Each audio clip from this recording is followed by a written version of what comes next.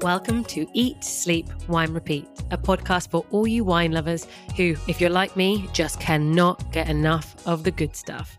I'm Yanina Dore, your host, brand ambassador, wine educator, and sommelier. So stick with me as we dive deeper into this ever-evolving, wonderful world of wine. And wherever you are listening to this, cheers to you. Hello, wine friends, and welcome back. So today, this is part 2 with Master of Wine, Tim Atkin. And we're going to be hearing from Tim what it's like to write his wine reports, what he is looking for when he tastes a wine and then decides how to rank a winery or to put a wine or a specific winemaker in his podium. As you would have heard last week, this episode is all about the Ribera del Duero region, as recently Tim published his latest report on this area. However, if you haven't heard last week's episode on Rioja, be sure to go back and listen to that one. Now, this region may, like Rioja, be mostly about Tempranillo, but what about an even older grape variety, one of the parents of Tempranillo, and I'm talking about Albillo Mayor.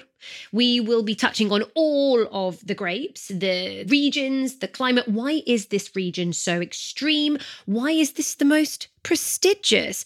We'll talk about its history and also some of Tim's most special and spiritually grounding wine spots for him to be in. Now, of course, a very special mention to my sponsor of this series, Wickham's Wine. And in fact, they do have a bottle of Bodegas Resalte de Peñafiel Ribera del Duero Leco Roble on their site. Sorry, that sounded really long. The winery Resalte de Peñafiel is rated as one of Tim's Cru Bourgeois. You'll see what I mean when you download the report. And so don't forget, if you're on that site, use the code EATSLEEP10 for 10% off your first order. You can go to my show notes for the link to their website, along with also the transcript that I do for this podcast. So if you want to look up any names or regions that Tim mentions, you can. So pour yourself a glass of wine and let's go.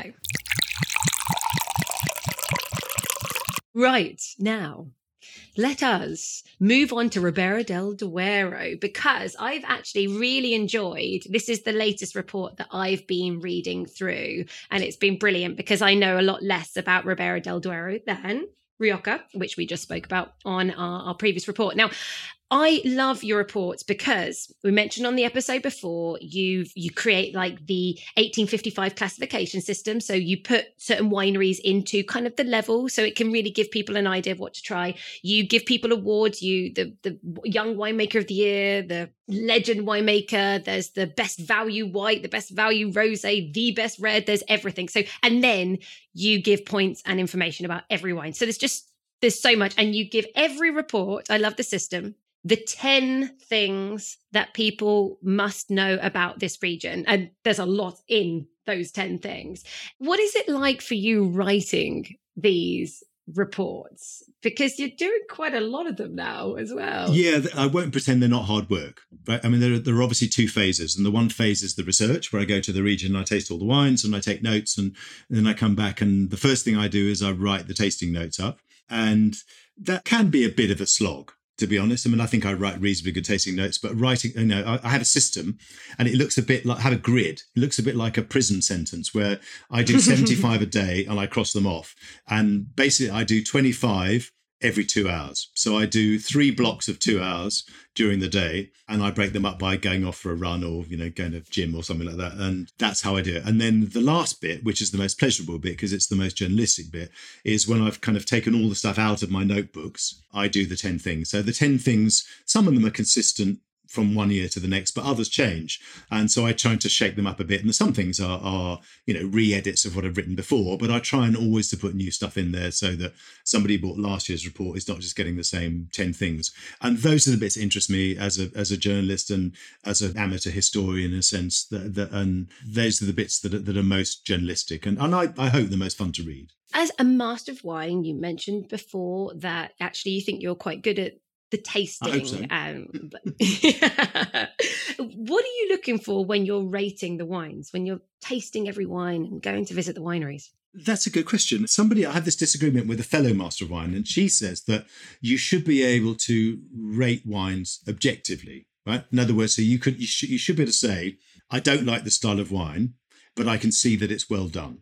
I half agree with that. So there might be a style of wine where I think I really don't like this. I find it a bit over-alcoholic. It's got too much oak, but I can see it's well done, right? And I would give it an okay score. But for me, for something to really thrill me and excite me, and for me to give it a high score and a rave review, it has to be something that personally I'd want to drink and I'd want to buy. And I remember doing a show in Australia once, and Steve Webber, who was the chairman of the judges, said, I don't want you to give a gold medal to any wine you wouldn't personally buy a case of. And I thought, that's good advice. So I thought anything from me that gets, 98 points and above, or even 95 points and above, would have to be something that I would not only drink, but put my own money on the table and say, I'll buy this. So I'm cautiously subjective. I think in the end, the reason people read me and not somebody else, or they buy my reports, is they want my opinion and they want my taste buds. And I think I have a certain set of styles of wine. And it thrilled me recently that somebody in South Africa said to me, I always think of this as a Tim wine. And I said, great. And he said that people have started to say, hey, this is the kind of wine that Tim would like. I like that. And, my feeling about wine writers is that people, I don't think I have a monopoly on taste. I don't think I'm the best taster in the world. I'm the only person whose opinion matters. But I think if you're buying a wine that I've recommended, I want somebody to come away from it and say, okay, I can understand why that guy recommended that wine. And it makes sense that his palate is consistent. I mean, I think palates that are all over the place, where you're trying to second guess the consumer, don't make sense to me. Yeah, no, okay. That's really, really... And you know what? At the end of the day, it is so true. There are many people out there giving certain points. They are wine professionals or master of wines, and everyone is going to be different. And there are certain, without mentioning any names, there are certain other wine writers and tasters that always are known to score a lot higher than everybody else and things like that. But the point is, I suppose, actually, a good advice for anybody is listen to these critics, go and taste the wines. And if you agree with them, you'll notice sooner rather than later if you agree with them based on those wines. And then you can be like, hey, right, yeah, I actually really do like the wines that Tim recommends. So actually every time he says it's a really good wine, I know I'm going to like it. So yeah, and you could do that with other critics and journalists, can't you? Yeah. This is my guy or my woman, in a sense that, and I agree with you. And there are people who I think overscore, and, there are individuals, but there are also companies that do this, that give gold medals to wines that don't deserve them, in my opinion. And I think it's cynical, but I can't say that in public. I can't name the people or the businesses involved. But I think you as a consumer can look at it and, go and buy a wine, see a gold medal on it, or, a high score from a certain person or group of people, and say, I don't agree with this. And if you don't agree with that, then treat that person's reviews very warily and say, okay, I think this person or group of people or whatever competition is inflating its scores to curry favour with producers and get quoted more. If, on the other hand, and people sometimes accuse me of giving scores that are too high, particularly in South Africa, but I genuinely believe in the wines. I think it's important, as you say, to find your critic, and that's true of anything. Like films or music or anything, any strand, I should say, of criticism. It's important that you find a critic or a group of critics who you agree with. Given the benefit of doubt, they will probably, choose something that's worth watching or listening to or drinking. Yeah. So for those people that do agree that their palate matches with your palate, can you give a slight sneak preview to those who have not read the Ribera del Duero report of this year yet, and maybe mention a few winemakers or wines that made the podium this year that people might want to keep an eye out for? Yeah, the winemaker of the year was somebody they probably won't have heard of, which is a guy called Cesar Mate, M-A-T-E. And he has a bodega with his partner called Marta Mate. And I think Marta Mate, he was my winemaker of the year. And I think that he's well worth looking out for. The legend of the year was a chap called Felix Callejo. And Felix Callejo is the name of the bodega and it's his name. He's now retired, but his kids are running Felix Callejo. And Felix Callejo, I think, is a truly brilliant winery. The wine of the year was a Vega Sicilia. Sorry, folks, it was Unico. Unico is very expensive, but was a truly wonderful wine. Another winery that I would look out for, and they won the Rosé of the year, are called Territorio Luthier, L-U-T-H-I-E-R, like a lute. And those wines, again, small bodega, well worth looking out for. Another producer, brilliant producer called Magna Vides, which is Vides. Another small producer called Valdaya. I think they're really good. And the young winemaker of the year, he says, trying to remember who it was from a bodega called Se Solo. And so Se Solo is, again, a really, really good winery. So there's just a few highlights. But have a look, all the wines of the year are in there. And Ribera is, again, one of those regions that's much, much, much more diverse than people think. No, and actually what I like, you said, oh, sorry, guys, my red wine of the year is, one of the most expensive, and quite rightly so, very iconic wine. But what I like as well is you score all the wines, but for everybody, right at the back, there's like the reference guide where you've literally listed every wine and then you give an idea of pricing. I can't remember now, the actual price? Yeah, I do. I have the prices in euros because some of these people don't export to the UK, and therefore the prices they get in the Ribera report would be the prices in the Spanish market in a wine shop. But it gives you an idea, again, if people only want to spend a certain amount of money, but they really want to try a wine that you recommended that's within a certain point level, they can kind of look, and actually it's like a reference guide. So it's really good how you've broken it all down. Yeah, and I think you can cross-reference, I think it a wine that gets, 91 points and it sells under 15 euros in Spain is pretty good. It's a bit of a bargain. And funnily enough, we did a tasting in London recently of the top wines, and they're all there. But we also had a value table, and it was something like 30 wines that sell under 15 euros in Spain, and some really good wines. And I think Ribera has a reputation for being an expensive region, obviously partly because of Vega Sicilia, but also because of Pingus, which is even more expensive. But it is a region that produces good value too. And I think that, the sweet spot in a way, and this is true of wine in general, in any market, is to find the wine with the highest score. Lowest price. Well, not the lowest price, but a price that you can afford. Do you know what I mean? And I think in England, it's moved up a bit now because of duty and all sorts of other things. But the sweet spot in England these days is sort of between £8 and £15. You can drink very well in that area as long as you choose your region and your country carefully. You can drink some pretty smart stuff. You don't need to spend, £100 a bottle. Thank goodness. Not always. Talking about Ribera del Duero, now you have actually put in your report that this is the most prestigious region of Spain. So why do you believe this is the most prestigious? Well, partly because it's based on the fame of those two wines. Vega Sicilia and Pingus are two of the most expensive Spanish wines. There are others as well, like Ermita, maybe from Priorat. There's nothing really in Rioja. Rioja is a very prestigious region as well in the top end, but there's nothing really that sells at the price of those sorts of wines. Pingus is 850 something euros a bottle now. I was going to say 1,000 almost, yeah. Yeah, probably 1,000 euros a bottle. That's pretty serious. And so I think the prestige of that place, and I think you could argue that Vega Sicilia is Spain's most famous winery. So I think the fact that it's got the most famous winery in Spain, pretty historic winery too, but it's also got what is probably the most expensive wine in Spain too, means that it's prestigious. It's smaller than Rioja. It's about a third of the size. I'm not saying Rioja is not prestigious. I just think that Ribera is probably more prestigious and it just has a better image. I think Rioja has sometimes a bit of a cheap and cheerful image, and it's something that's done to itself in a way. So now you've talked about Vega Sicilia, and Vega Sicilia's history actually is quite intense. A lot of people might not know about its history. So actually, you touch on that in the report in much more detail, but are you able to just give us a little bit of an idea?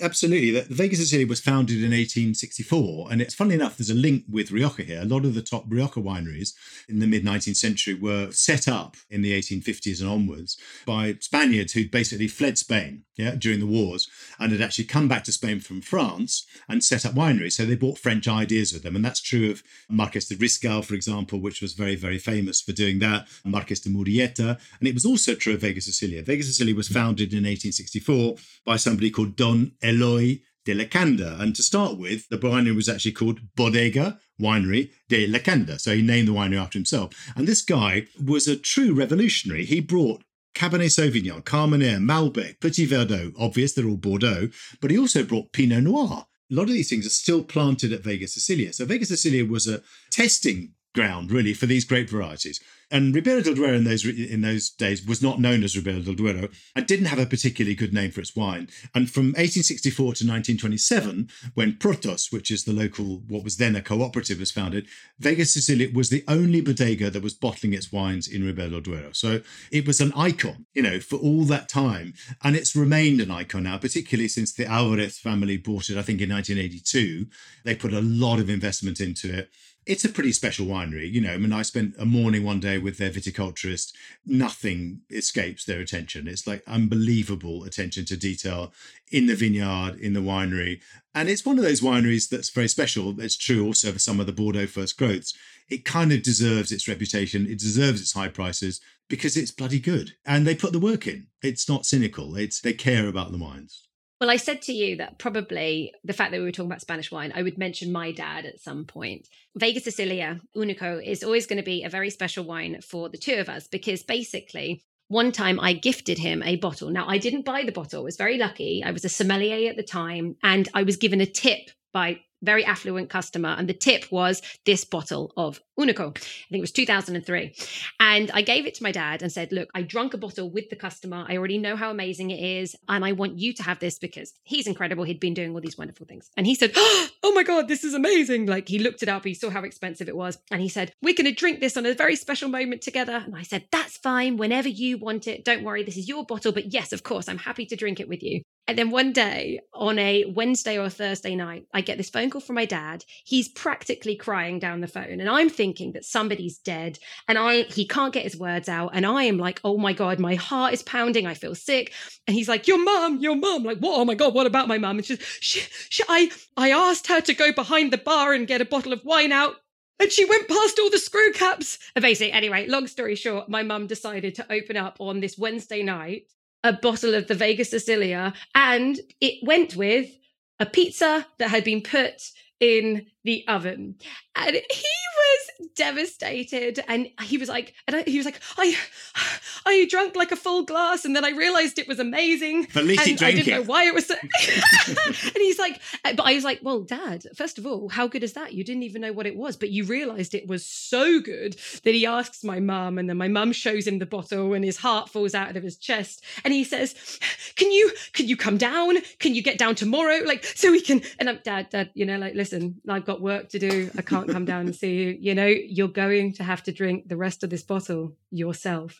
But anyway, we laugh about it now because I was like, look, Dad, like there are very little people that would open up a bottle of Unico Vega Sicilian and eat it with frozen pizza. Well, defrosted and cooked frozen pizza. Good for you. At least it didn't go into a stew or something like that, right? It could have been worse. So, oh God, yeah. So it's a very special wine. Now, we talk about this incredible region. Many people may not know about its extremes and its climate. Do you think the fact that, I think you described this, you have to dress like an onion when you go to Ribera del Duero. You have to have lots of layers. Exactly. Is the fact that it could be so hot in the day and so cold at night, the real diurnal range, the extremes. Do you think that's what makes this region so amazing, or are there other factors? Absolutely. It's like, no other region on Earth, really, that I can think of, that it has, a very, very short growing season, right? Because it has very long winters and very short but very intense summers. But even at the height of summer, as you said, you often find, you could be in shorts during the day and you kind of need a sweatshirt at night. So that diurnal variation, as you said, is kind of a key to the wines, to the styles of the wines that are made there. And it's the reason why the short growing season, why they've historically grown Tempranillo. Temprano in Spanish means early, it means early, obviously. And so it's an early ripening grape variety because the season is so short. It's often called tinto fino, so just fine red. But no, exactly. And it's part of this high Spanish central plateau, the Meseta. It's in the northern part of the Meseta.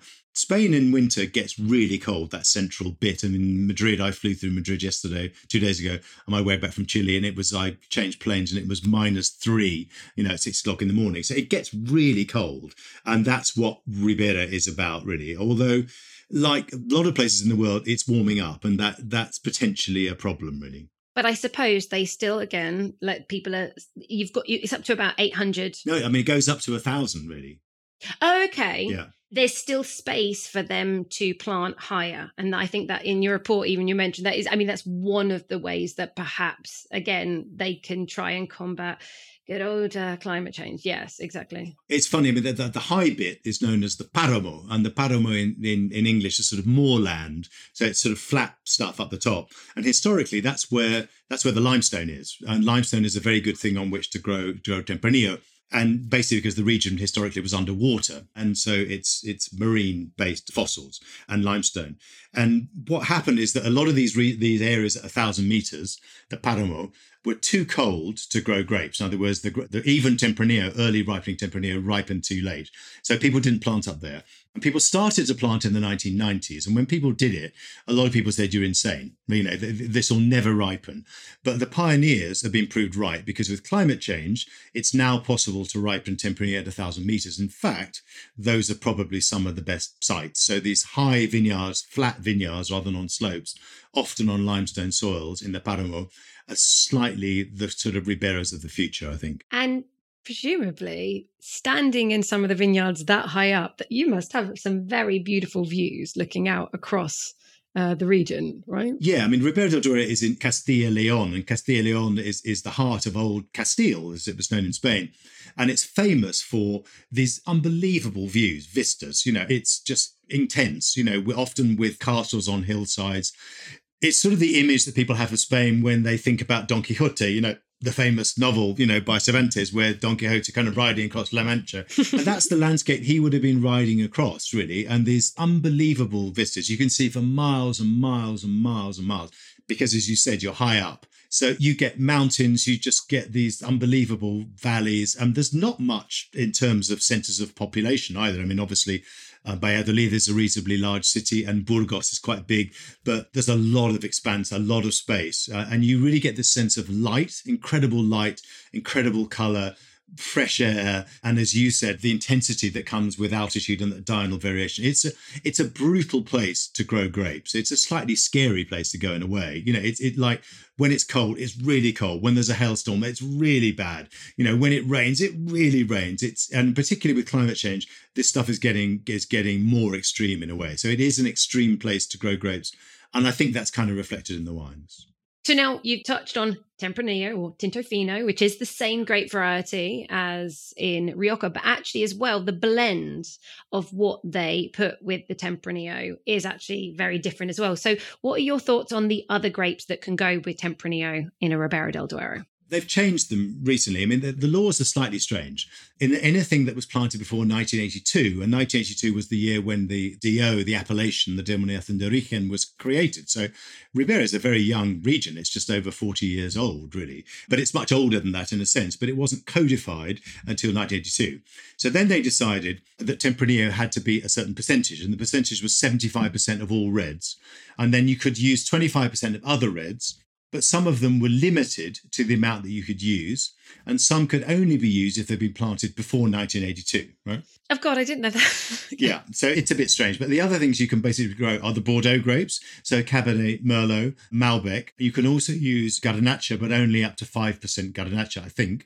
But you can't use Bobal, and Bobal is a grape that came in from Valencia and is a grape with naturally high acidity, unless it was planted before 1982. So these vineyards... Old vineyards often have hundreds of different grape varieties, but the region was very strict in hanging its hat, if you like, on Tinto Fino, on Tempranillo, and saying, we want our wines to be either only made from Tinto Fino or dominated by Tinto Fino. I think the percentage for other grapes was 25%.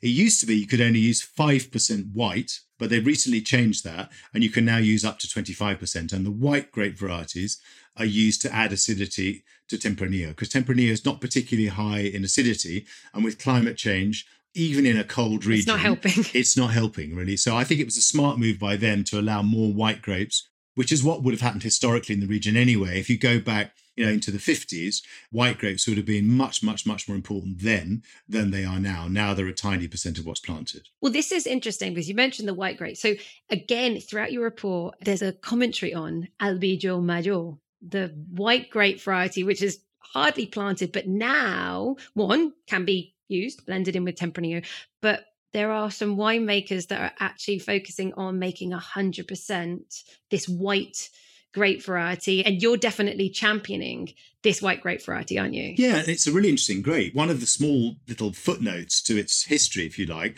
is, and it's one of the reasons that people think that Tempranillo or Tinto Fino may have originated in Ribera del Duero, is that the Albillo Mayor is the father of Tempranillo. And the mother is a red grape called Benedicto, which I've also tasted both in Ribera and in Rioja, and you can still find in vineyards. And so Albio is a very historic grape, and it's so historic that it predated Tempranillo, if you like. So again, it's been around for a long time.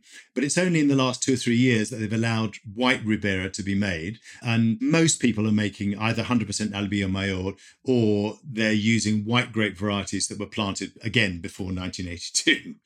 So again, a lot of these old vineyards have all sorts of stuff in them. And you can blend other white grape varieties in with Albio Mayor, but only if the vineyards are historic. I mean, it's a really interesting grape. Yeah, I think you have come up with a conclusion in your report. You do kind of describe it, but it seems that it depends on if it's an old vine, if it's younger, where it's planted. Like there's not 100% consistency of this is what it should taste like. I think that's a very perceptive thing to say, in that there are certain grape varieties, let's say something like Gewürztraminer, right? Which pretty much anywhere it's grown in the world smells and tastes about the same, really. I mean, it's got a very strong personality.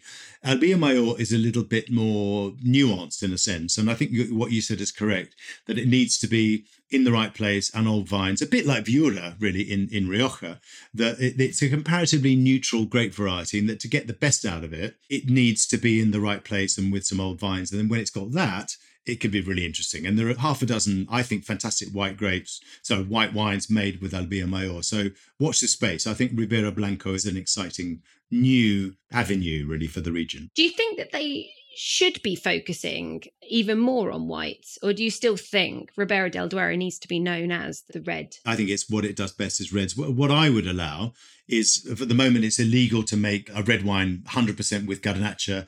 Bobal is completely forbidden. And I think a lot of these Mediterranean grape varieties that have higher levels of natural acidity and withstand heat, and Ribera is hotting up, and particularly 2 of the last 3 vintages have been very hot. And irrigation, can be expensive, particularly in old vineyards where it wasn't there. And I think that these Mediterranean grape varieties would add a lot. And my next hope is that Ribera will be a bit more flexible and maybe allow people to make a pure Garnacha. People are doing it, but at the moment they can't sell it as Ribera del Duero. It has to be called Vino de la Tierra de Castilla y León, so a table wine or a Van de Pey equivalent, really, country wine from Castilla y León. And I think it's a shame, because I think more diversity is a good thing, really. Tinto Fino at its best is a fantastic grape in Ribera, don't get me wrong, and it's great blended with other things. But I think that allowing people to make single varietal wines with other things would be interesting. Do you think that is the biggest thing holding it back, their inflexibility to allow in using different grapes? Funnily enough, I think they're pretty flexible. And I think because it's a young denomination, they're much, much more flexible than Rioja that we spoke about in a previous podcast, where Rioja is a bit stuck in its ways. Where I think Ribera, because it's smaller and newer, is a bit lighter on its feet. And I think the fact that they allowed 25% white grapes to be blended in with red, you're never going to get that in Rioja, even though the reality in a lot of old vineyards is that old vineyards are planted with often more than that, with lots of whites, but people have to lie and say there's only 5% white grapes when they're often 25%. And I think that truth is always a good thing. And, recognizing what you've got in your vineyards, why is that a bad thing? I think it's a good thing to say, hey, this is what we did historically and this is what we're doing today. I personally think that's a positive, a plus point. So I think they're much, much, much more flexible. And I think they will realize that Garnacha first of all, and maybe these other things like Bobal. Why not? Why not allow people to sell those as Ribera? Because you're not going to get hundreds of them. You might get 5 or 10. That Ribera for the future, for the medium term at least, is going to be dominated by Tinto Fino stroke Tempranillo, and that's going to be what it does best, and that's what it's best known for, and rightly so. So if somebody wants to go to this region, where's your recommendation, perhaps, where they might be able to see quite a lot of the really good wineries condensed in one area? Good question. I mean, Ribera is divided into 4 provinces, really, and a lot of the most famous wineries are in Valladolid, the province of Valladolid, which is named after the city that's nearby. But most of those wineries, and it includes Pingus and Vega Sicilia and others, Arzuaga, don't actually have vineyards, or some of them don't have vineyards there, or Dominio de Pingus doesn't. The majority of the vineyards and the majority of the best vineyards and the majority of the wineries are in Burgos, and Burgos is the central bit, and that's kind of probably 75% of what the region produces. It has 2 other little provinces. One is called Soria, the other is called Segovia. Segovia absolutely tiny with about 3 producers. Soria, really good, but way out in the east. So I would base myself in the centre, which is Burgos, and I'd stay in the town of Aranda de Duero. And Aranda de Duero is right in the centre of the DO. You can get to anywhere from there, basically. It's got good restaurants. It's comparatively inexpensive. Yeah, it's a nice place to stay. There are decent hotels. I would base myself there. And that way you can go, if you want to go out to Soria, which has some of the oldest vineyards in the world, 200-year-old vineyards, pre-phylloxera vineyards. Go out there, way out to the east. If you want to go to Vega, if you can get in, and you want to go to Pingas or Arzuaga or some of those other places out in Valladolid, you can go there. If you want to go to Segovia, you can go there. But you're right in the middle, the heart of it is really Burgos, and Aranda de Duero is the kind of main town inside Ribera del Duero of Burgos. The main town, obviously, of Burgos is Burgos, but Burgos is actually outside the region of Ribera del Duero. And when you're there, obviously, we're all going for the vineyards, for the wine tasting. But are there as well any wine museums? We mentioned about the wine museum in Rioja. Do they have any wine museums in Ribera del Duero that you know of? That's a good question. There's there are a lot of historic cellars in Aranda which date back to the 16th century and even before.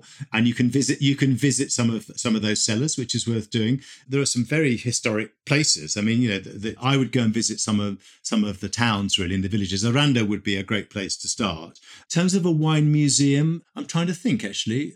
There's one place in a place called La Vide, V-I-D, which is the vine. And they have a bit of a wine museum there, and you can stay at the hotel there. And it's not a full-on wine museum. It's not Vivanco style. We've talked about that previously in Rioja, which is an enormous wine museum. But, that would be a good place to get a sense of what it's like, really. And is there a Tim spot?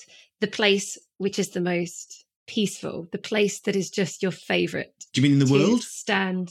No, I was going to do Ribera del Duero, but actually I can open that up for 2. I want one in Ribera del Duero, and now I also want out anywhere in the world. Yes, I want both. Okay, well, I think in Ribera del Duero, my favourite place to visit is probably Soria. And it's very small, and it's only about 2 or 3% of what the region produces.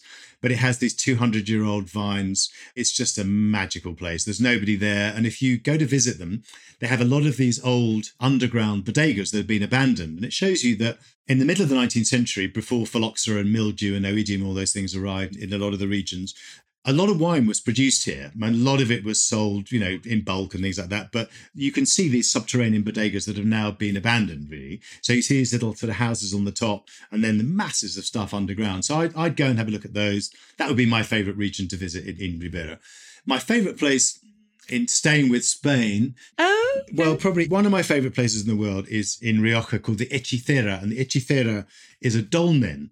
And dolmens are these it's a bit spooky really, but they're like burial mounds. Okay. And there's a particularly amazing burial mound in a village called El Villar, and this is called the Dolmen de la Hechicera. It just has this incredible atmosphere. And every time I go to Rioja, I always go there and I just pick an acorn up off the ground and I bring an acorn home and I usually carry it around me for a year. It's a little superstition I have that this place just has an amazing energy. And there's something about these prehistoric people. We're talking kind of druidic people. They weren't druids, but that's how old these burial mounds were. That they understood something about whether they're ley lines or whatever you call these points of energy close to the mountains and the way the bodies were laid out. And there's just something you sense that they understood stuff about the way nature works and the way energy works and the way, I don't know. Spirituality is a big word, but there's something there that's bigger than us.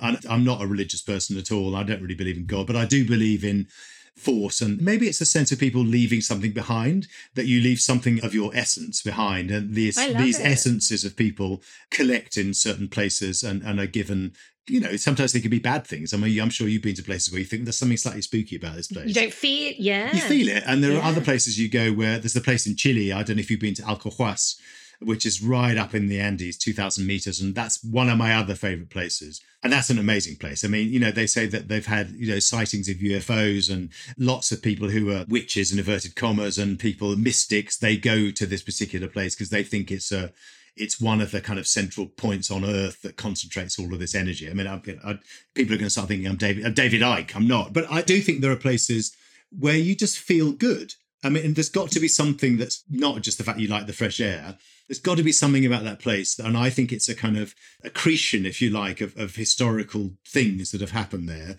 good things, or of energy that radiates that energy back out to other people. It's like certain people, I don't know about you. There are certain people I hang out with, and every time I see them, I just think I want to smile because they're great. And there are other people you see them, you think, oh God, they're so miserable. They're such a downer on everything I do that you avoid them because they're negative people. And I think I'm automatically attracted, like you're a friend of mine because you're a positive person. And I'm attracted to people, in a very loose sense. I don't mean physically attractive. I mean mentally and emotionally attracted to people who I think are positive souls. God, that's a bit long, wasn't it, that response? But you know what I mean? That was the longest response, but ever. So beautiful because when you can connect with nature, when you can feel an energy that lifts you up, because we're all vibrating. Everything is vibrating. The earth is vibrating. We're vibrating. So totally. So no, everyone else might think you're all woo-woo. I'm woo-woo anyway. So you've joined me and I think that's a really nice way to start summing up this episode. We are the woo-woos. Yay to the woo-woos. And now, let us finish off again with a bit of a quick fire round because we're here to make wine fun. So I want to know, right, keeping it Spanish themed, if you had to choose between Manchego paired with Tempranillo or some jamón ibérico with sherry, what are you going to go with? My ideal match with Tempranillo would actually be lamb chops or lamb cutlets, right? You're ruining it. So I'm not going to go down the Manchego. I'm a sucker.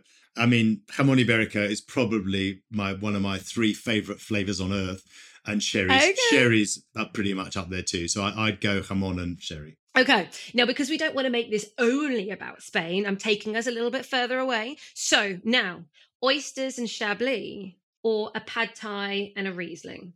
Okay, I'm going to reject oysters. I've always not seen the point of. I don't see the point of oysters. Somebody once said to me they taste of snot and seawater, and that's kind of what I think about oysters. I don't get that oysters are sexy. I'm afraid. Love Chablis. Don't really. I could go without oysters for the rest of my life.